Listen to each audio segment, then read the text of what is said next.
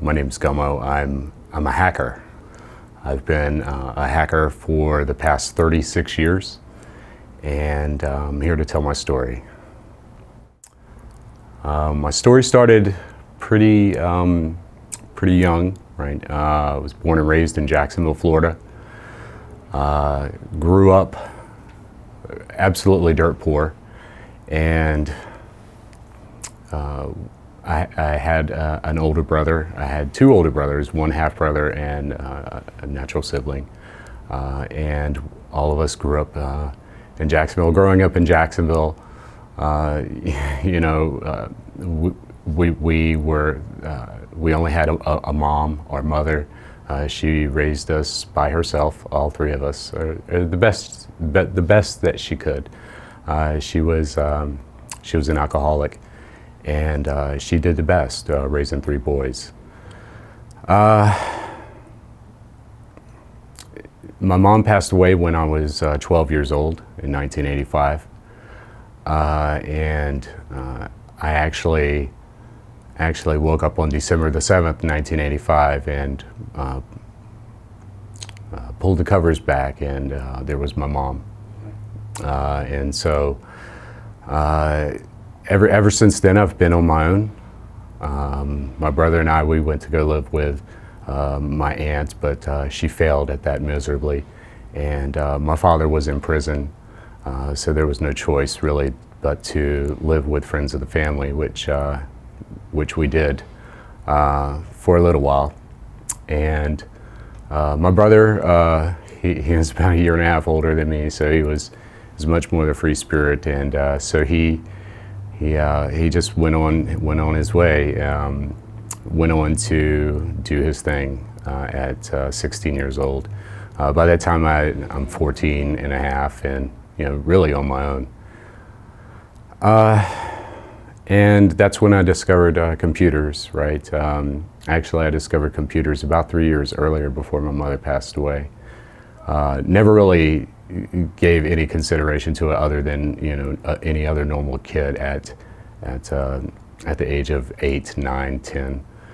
So it sat until my mother passed away, and before she passed away, the night actually that she passed away, she had come home from graduation. My half brother had graduated basic training at Fort Benning. And the thing she told me before she went to bed was, she asked me how my computer studies were coming along. And I lied to her, right? And I said they were going great. In actuality, I really wasn't doing anything. Then she passed, right? And then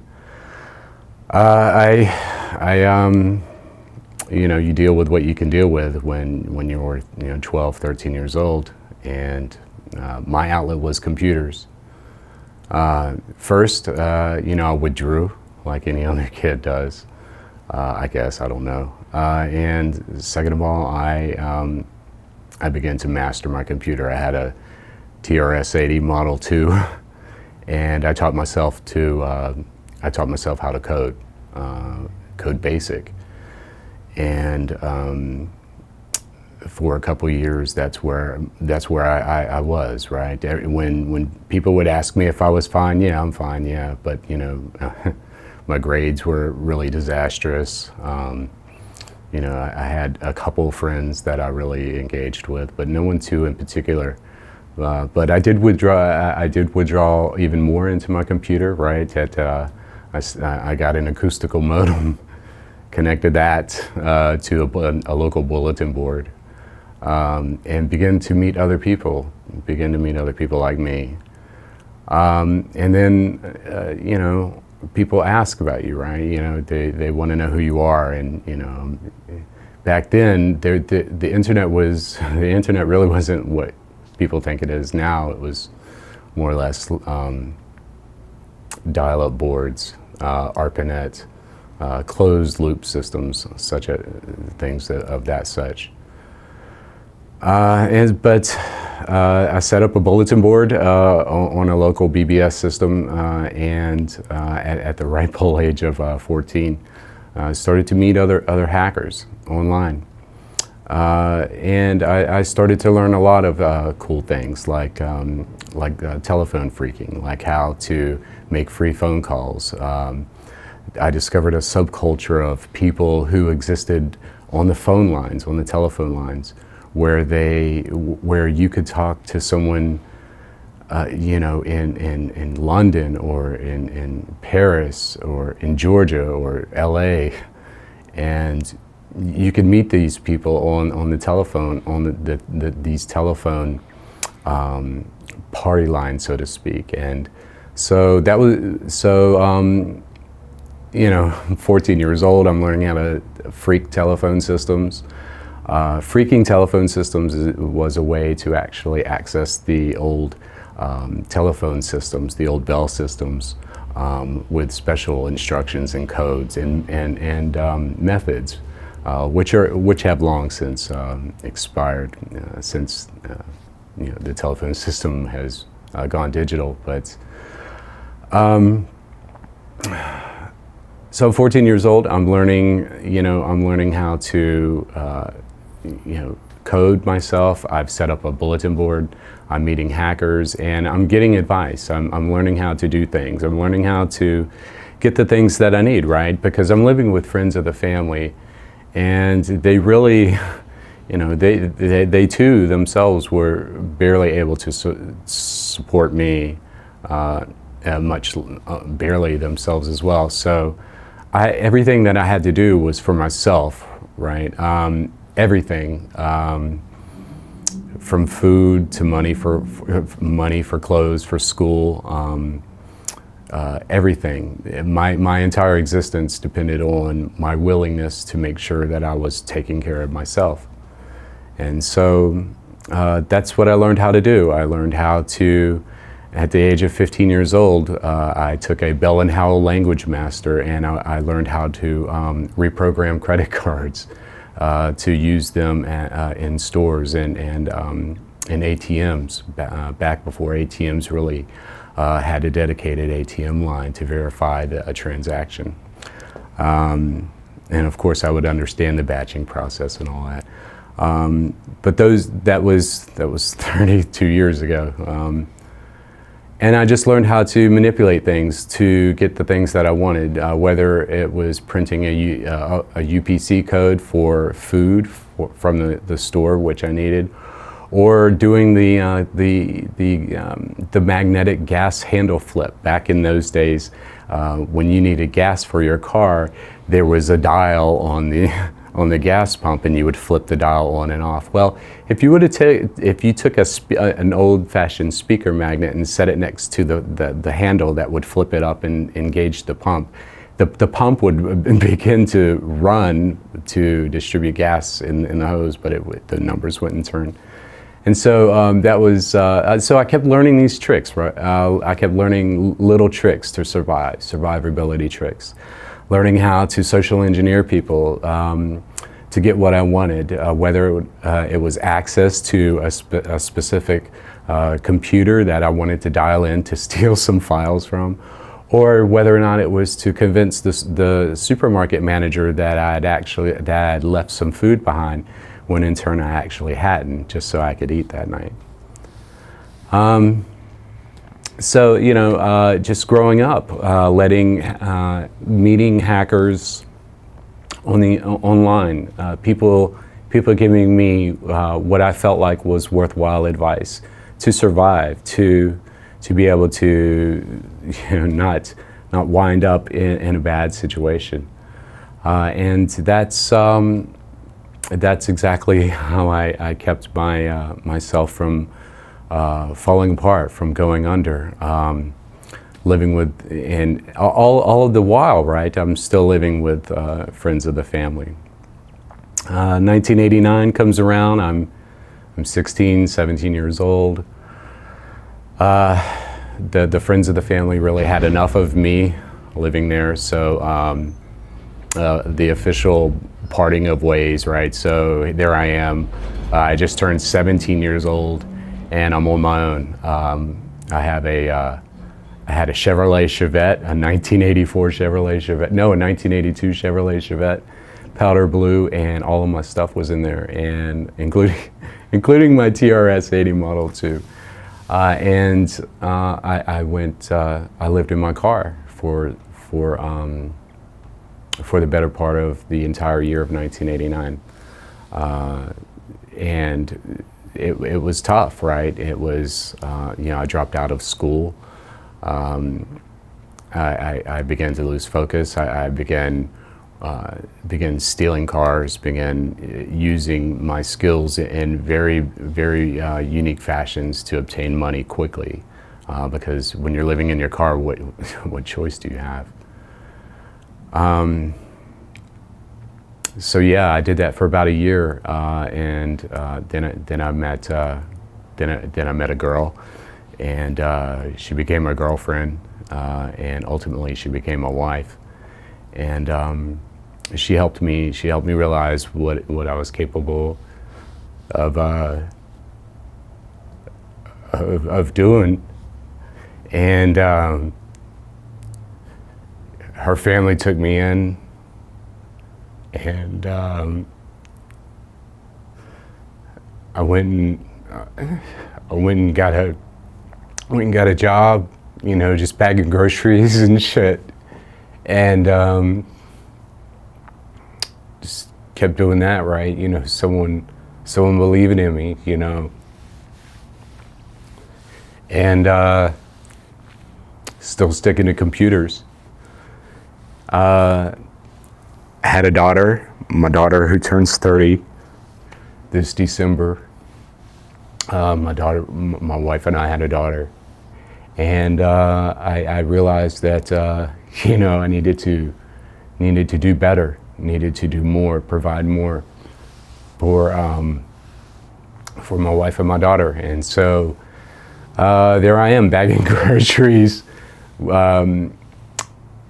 Working in retail stores, and actually working hard and continuing my computer studies, teaching myself how C, COBOL, Fortran, all of the old languages, teaching myself computer languages, and taking care of a wife and a kid on $5 an hour, and kept doing that. And about 2 years into that, I got the opportunity. I saved up enough money to go to the Chaos Congress in Germany, which is an annual conference of hackers from all around the world.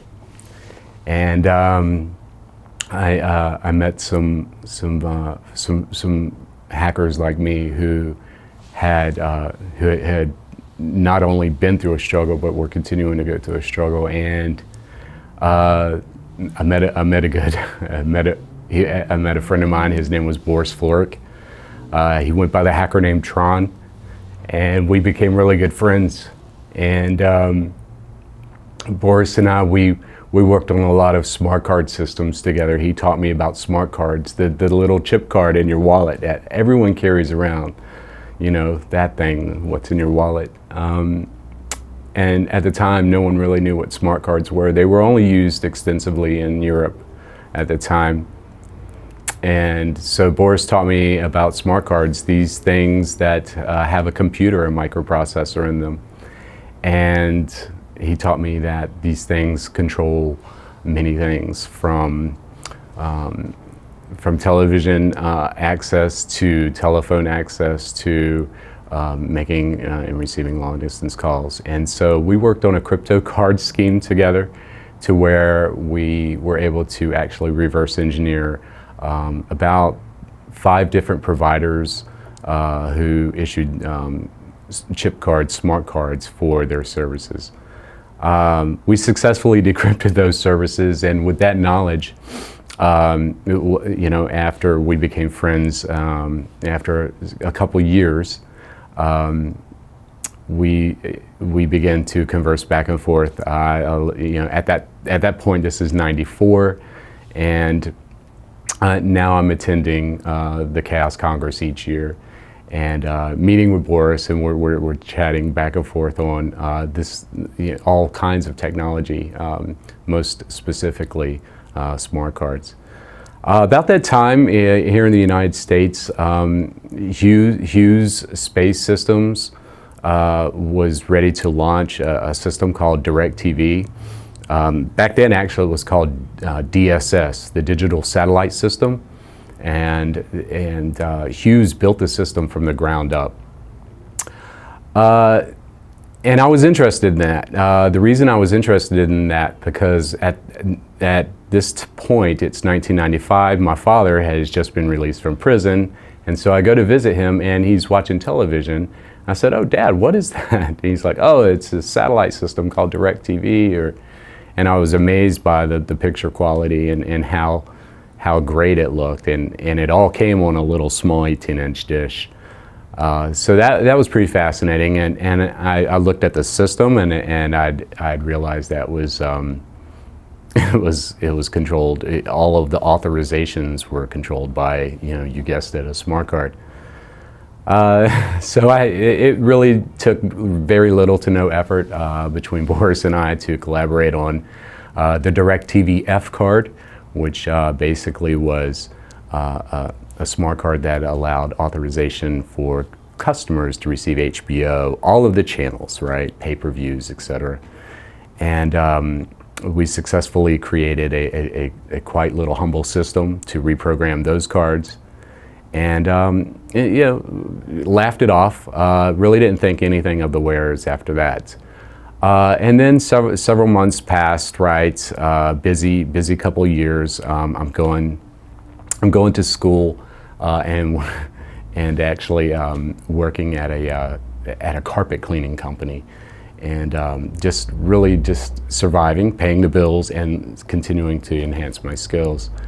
And I'm like, well, the hell with it. I really need some more money. My daughter's getting ready to go into school, and so I wanted to put her into school. And so I decided to sell my wares for programming DirecTV satellite access cards, and so that's what I did. I realized that it was very easy to make money providing a service for people who did not wish to pay their bill. So I really wanted to one-up my game, right? So Boris and I, we worked together on some extensible ideas, and we created some software that we sold to the Canadians, and we made some money, right? We made $10 million each, and I was able to get everything that I wanted, and so did Boris, and it was great. But there were a lot more factors than just Boris and I releasing code. There were other mitigating factors. You had an entire battalion of hackers from Rupert Murdoch's end trying to actually circumvent other services and competitors out there to destroy them, which they ultimately did. But that's a whole other story. So hacked DirecTV for a few years and made some money, got caught.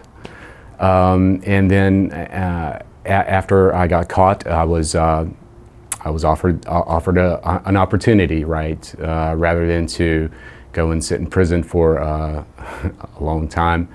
I was asked to consult in helping a company at that time called NDS to help them solve their conditional access problem, which at that point, the entire DirecTV system was completely compromised, and NDS was looking for a way to stamp out piracy. So consulted with some good minds in Haifa, Israel for a couple years, and went on my way. Came back to Jacksonville after hanging out, consulting, securing the DirecTV Period 4 card, helping a lot with that technology. Moving on, coming back home, my name sort of floated out in the wrong direction. this guy who was doing the DirecTV cards. His wife was a dispatcher, and she obtained my information, and then my wife's information, and then my family's information, and pretty much doxed me at that point. And back then, doxing someone was really a terrifying thing, as such it is now, right? When someone doxes you and posts your information on the internet, it's a shitty thing to go through. And in my circumstance, I had a lot more things that I was involved with the government. So with a lot of help from the government, and my own my self-motivation. I moved to Indiana, packed up the kids, packed everything, and moved to Indiana. I was just going to really kind of lay low for a while. You know, I just got back from Israel. I moved from Florida to Indiana, and really just kind of, you know, chilled out. I got a job at a newspaper.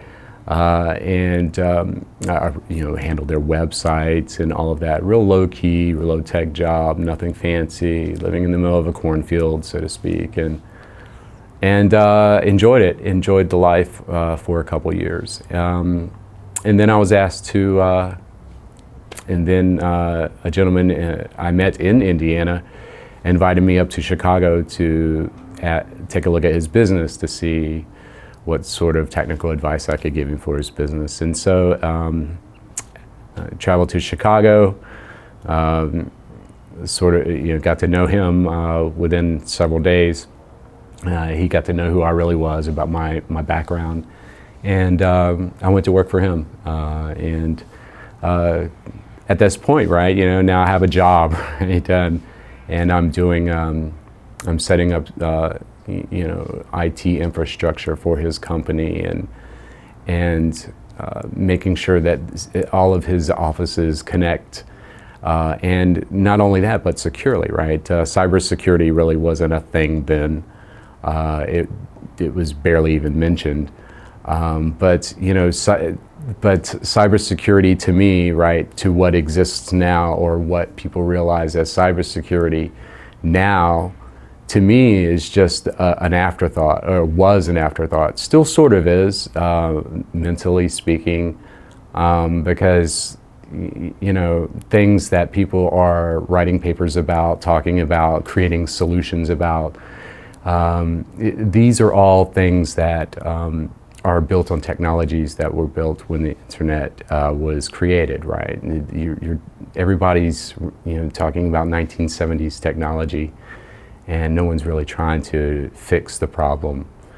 Yeah, so I provided cybersecurity for him, his company, set up the whole deal, and then just started meeting new friends along the way in Chicago. That's how it is in Chicago. And one thing led to another. I met a gentleman named Willard Buddy Harper. And he worked at the CME in Chicago. He was one of the largest hog traders in the world, really. And he gave me an opportunity to create some special networks for the CME to connect to the NYSE. And so with that, after doing several of those, you know, they were really simple for me, but I created some ultra high-speed private networks that only the CME and the NYSE still use. And so he was impressed with that, and he's like, what else can you do? And I'm like, just so people know, the Chicago Mercantile Exchange and the New York Stock Exchange. That is correct, yes. Yeah, so I set up 2 bidirectional unique fiber lines specifically for those 2 exchanges, and secured them. So yeah, he asked me what was next. So I'm like, hey, there's this thing called Bitcoin. It kind of piques my interest, and he asked me what I needed. I said, you know, about $1 million would work, and he literally opened up a file cabinet and had $1 million, and he's like, all right, go to it. And that's what I did. At that point, I built a supercomputer that was able to mine Bitcoin. Mined about 5,000 Bitcoin, and at that point, I believe Bitcoin was trading at $200 to $300 a coin. And so he was impressed, and so was I, actually. And so we built 3 more over the next 8 months. I built 3 more and had them right there at 107 West Van Buren Street, across from the CME, and just sucking up electricity. But at the end of that 1.5 year run, we were able to mine close to 80,000 Bitcoin. So yeah, kind of, after a couple of years of doing that, I really felt a little sense of accomplishment, but I really didn't feel like I was done. So I ran into a gentleman. So I'm just I'm squandering around Chicago, right? I've made, some Bitcoin, I'm hanging out, walking around the Loop, hanging out in Millennial Park, and just hanging out with my friends. And it kind of kicking back, and I met a gentleman, and he said, hey, our company needs a webmaster, right? And a webmaster is just basically someone who just does web work for a company. I'm like, okay, yeah, sure, yeah, I'll come and be your webmaster, right? Because having a legitimate job completes who I am, right? I could sit around and do whatever I want to make money, but in the end, I think it's about working an honest 9 to 5. And so, yeah, hey Jackson, I'll go and be a webmaster at your software company. And so I went to work there as their webmaster, and it was hilarious, right? Their vice presidents, they're like, well, this is a very important job, and you should blah blah blah. And I'm, yes sir, and yes ma'am, and I really kept the ruse up as long as I could. But I was outed by a friend of mine that worked there. And he outed me to the marketing manager, and the marketing manager, she outed me to the entire staff. And eventually I became responsible for their cybersecurity practice. And so I'm like, well, shit, I guess I'm doing cybersecurity. So here I am doing cybersecurity for a software company in Chicago, unintended, right? But honing my skills, right? Figuring out the best method for to stand up specific protocols and systems and things of that nature from a cybersecurity perspective. And so that's what I did. Did it pretty well. But then they fired me. They fired me. And so it was kind of a thing between the owner and myself. He didn't like me, and I surely didn't like him. So now that that's public, I really didn't like him. So after that, right, I just took a couple gigs as cybersecurity, just kind of, just did my thing, packed up my stuff the entire time in Chicago, and came back to Jacksonville. And again, doing consulting with a company for cybersecurity, and I enjoy it.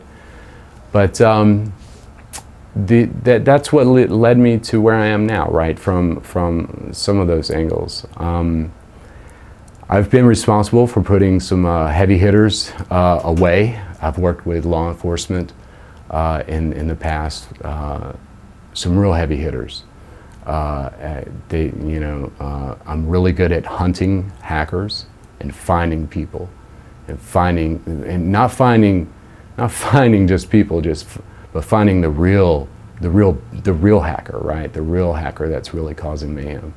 I'm that guy that looks for that hacker, and I do that very seriously and continue to do that because I provide my service not only for companies, right, but for celebrities and stars, right? They consult with me. I work with them personally. And to solve any cybersecurity questions or issues that they have. Some of the things that people don't understand is that everyone carries around a smartphone. Watching Edward Snowden, do all of this ridiculousness, hiding under covers and everything. everyone should know that your smartphone is a PC, is a portable computer. And the things that smartphones are capable of doing are very terrifying. There just recently was an exploit that I had used for years for iOS that allowed me to actually listen in on your phone conversations, to read your SMS messages, to read your email, to actually see everything that you do on your iOS device. And those sort of exploits exists everywhere, in everything. Almost everything has a GPS chip in it. Almost every device has a chip in it. And if it has a chip in it, it can be exploited. And when things are exploited, sometimes devices, things, systems, and people are exploited for one reason or another. You know, there's a lot of things that are very scary out there. Right now there are people selling your information. They are selling your Wi-Fi network. They're selling your Wi-Fi credentials. They're selling your Ancestry.com genealogy data. They're selling all of that. There's the thing that people don't really understand is that there really is no more privacy in this world. Unless you go and live on an island somewhere in the South Pacific with no electricity and no other people, there are things to be taken advantage of, and systems and devices and so on. You know, it takes a professional car thief about 30 seconds to steal a car now, because you really don't need to hotwire anything or use a screwdriver or even a laptop. You can use an RF intercepting device, which could do a man-in-the-middle attack with just a key fob, and you can steal someone's, $150,000 car with that. The technology stacks out there are endless that are being taken advantage of. Most notably are the cellular systems, the mobile systems. What people carry around most contain the most value and the most data. Putting your information on TikTok, creating a TikTok account and filming from so many locations, you don't realize what you're really doing is you're really giving everything that you hold possessive and private out to the world, and that's where we see people being attacked, people being their bank accounts being compromised, etc. Speaking of bank accounts, a lot of people realize that when you log into your bank, and a lot of banks will really deny this, but banks actually have backdoors into your accounts, into your system. Just think about it for a moment. You log into your bank account, through suchandsuch.com, and you have to answer all of these ridiculous questions and get a two-factor SMS message sent to you so you can enter in the code. But people really don't realize is that banks also have backdoor access to where applications like your TurboTax and your money management software, all of that, how do you think that connects to your banks? And so with these backdoor connections into banks, things continue to be inherently insecure.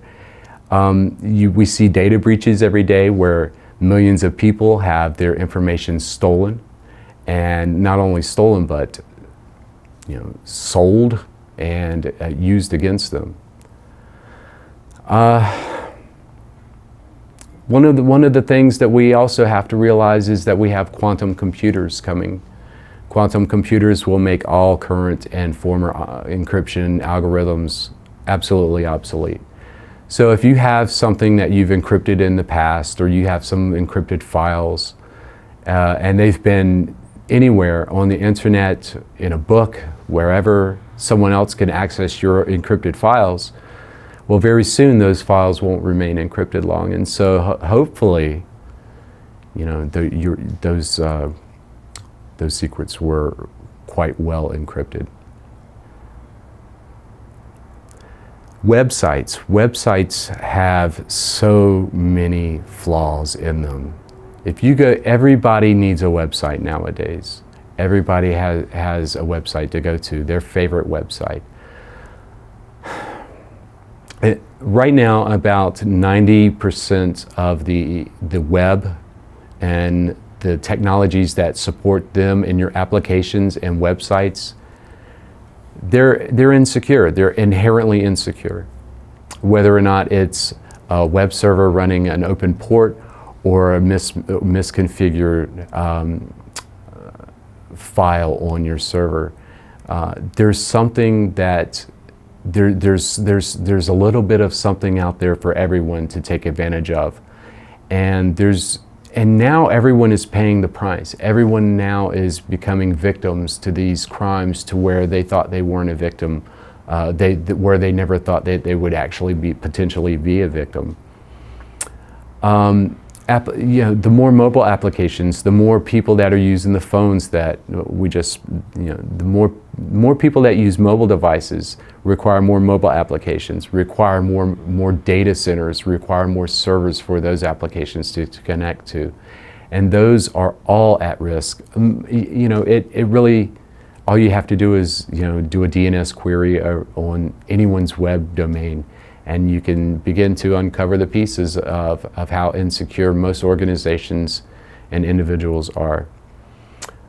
People don't realize that they are, when they're at home, they put a password on their router, and they think that's it. That's, I'm safe, I'm secure. But no one really understands the context of, using an additional layer of protection like a VPN or some sort of ad blocking technology. And people don't realize that their IP address is basically like a flag out there on the internet for them, and for them to be discovered, for them to be stalked, harassed, intimidated, swatted. It doesn't matter. And so it all comes with understanding, these technologies, and understanding how to protect ourselves and how to protect yourself against bad people wearing hoodies and cloaks. As I said, not all hackers are bad people.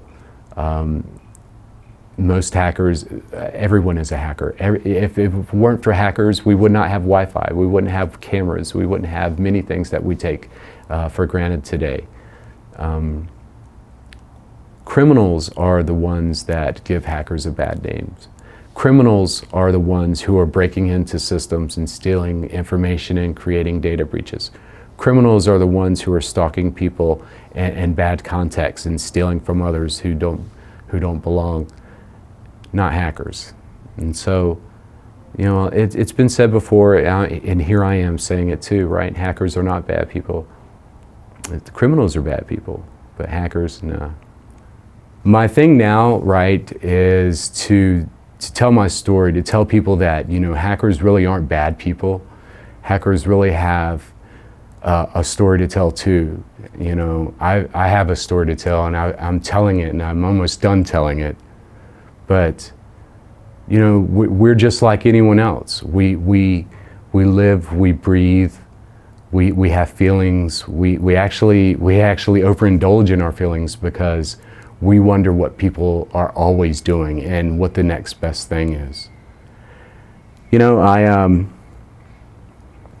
painted my pinky pink back in 2006 because I was visiting a friend of mine in Fort Myers, and her daughter came and tugged on me. She said, "Hey, why are you such a bad hacker?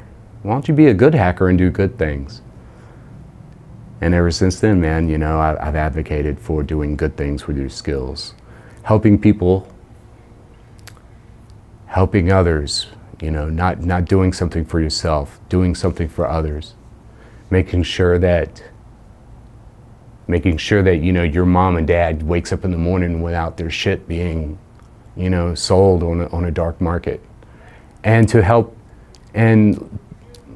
people, right? To help people achieve their goals, to help people understand who they are, not just by where they've been or what they've seen in the shit that they've been through, but to help people understand how to get to where they're going by telling them what I've been through, the shit that I've been through.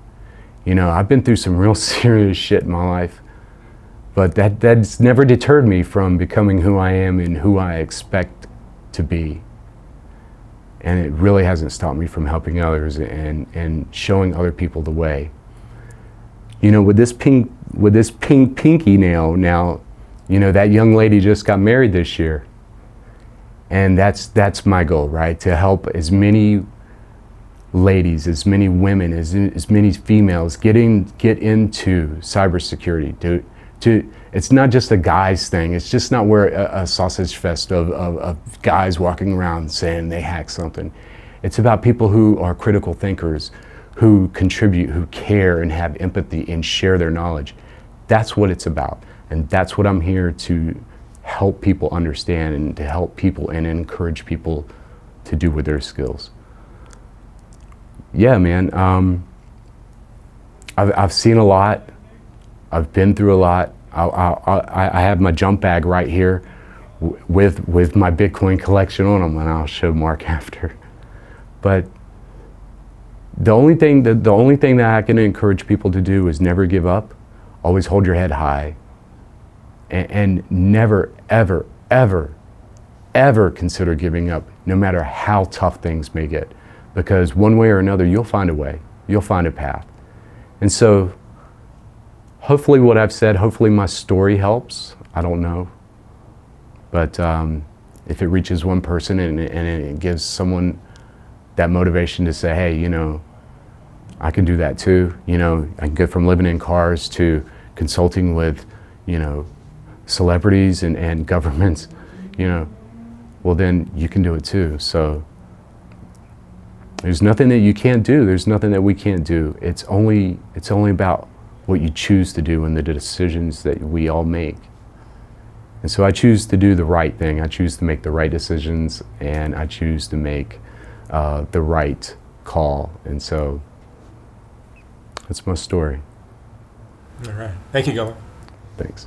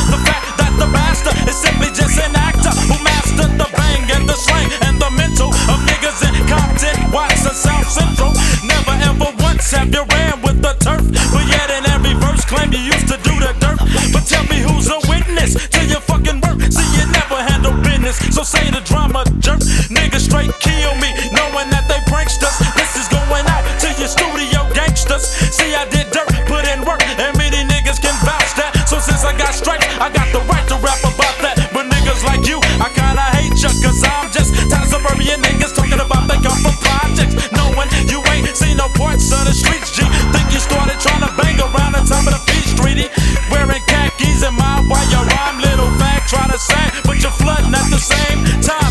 your set don't accept ya. Scared to kick it with your homies cause you know they don't respect ya. So nigga please check nuts before you step to these motherfucking real G's. Well, it's the knockout definition, original baby gangster. Approach me like you hard motherfucker, I'ma bank ya, shank ya with my fucking shank if I have to. Dr. Dre and Snoop Doggy Dogg are fucking actors, pranksters, studio gangsters, busters. But this time you're dealing with some real motherfuckers. Jeez, nigga please don't try to step, cause if you do, then the bill cap is all that would be left. See young niggas like me, I'll break you off something. Claiming my city, but Dre, you ain't from Compton. Niggas like y'all is what I call wannabes, and ain't shit compared to real motherfucking G's. Stop him in his tracks, show him that I am ruthless. Yo, Dre, I never met an OG who never did shit wrong. You tried to diss the Easy E, so now nigga it's on you and your doggy dog. Think that y'all hogging shit. Both of you bitches could come and suck my doggy dick. Beating up a bitch don't make your shit, but then again some niggas think it makes a man. Damn, it's a trip how a nigga can switch so quick from wearing lipstick to smoking on chronic at picnics. And now you think you're bigger, but to me you ain't nothing but a bitch ass nigga that ain't worth the food stamp. And at death row I hear you getting treated like boot camp. Gotta follow your sergeant's directions or get your ass popped with this Smith and Wesson. Learn a lesson from the E's.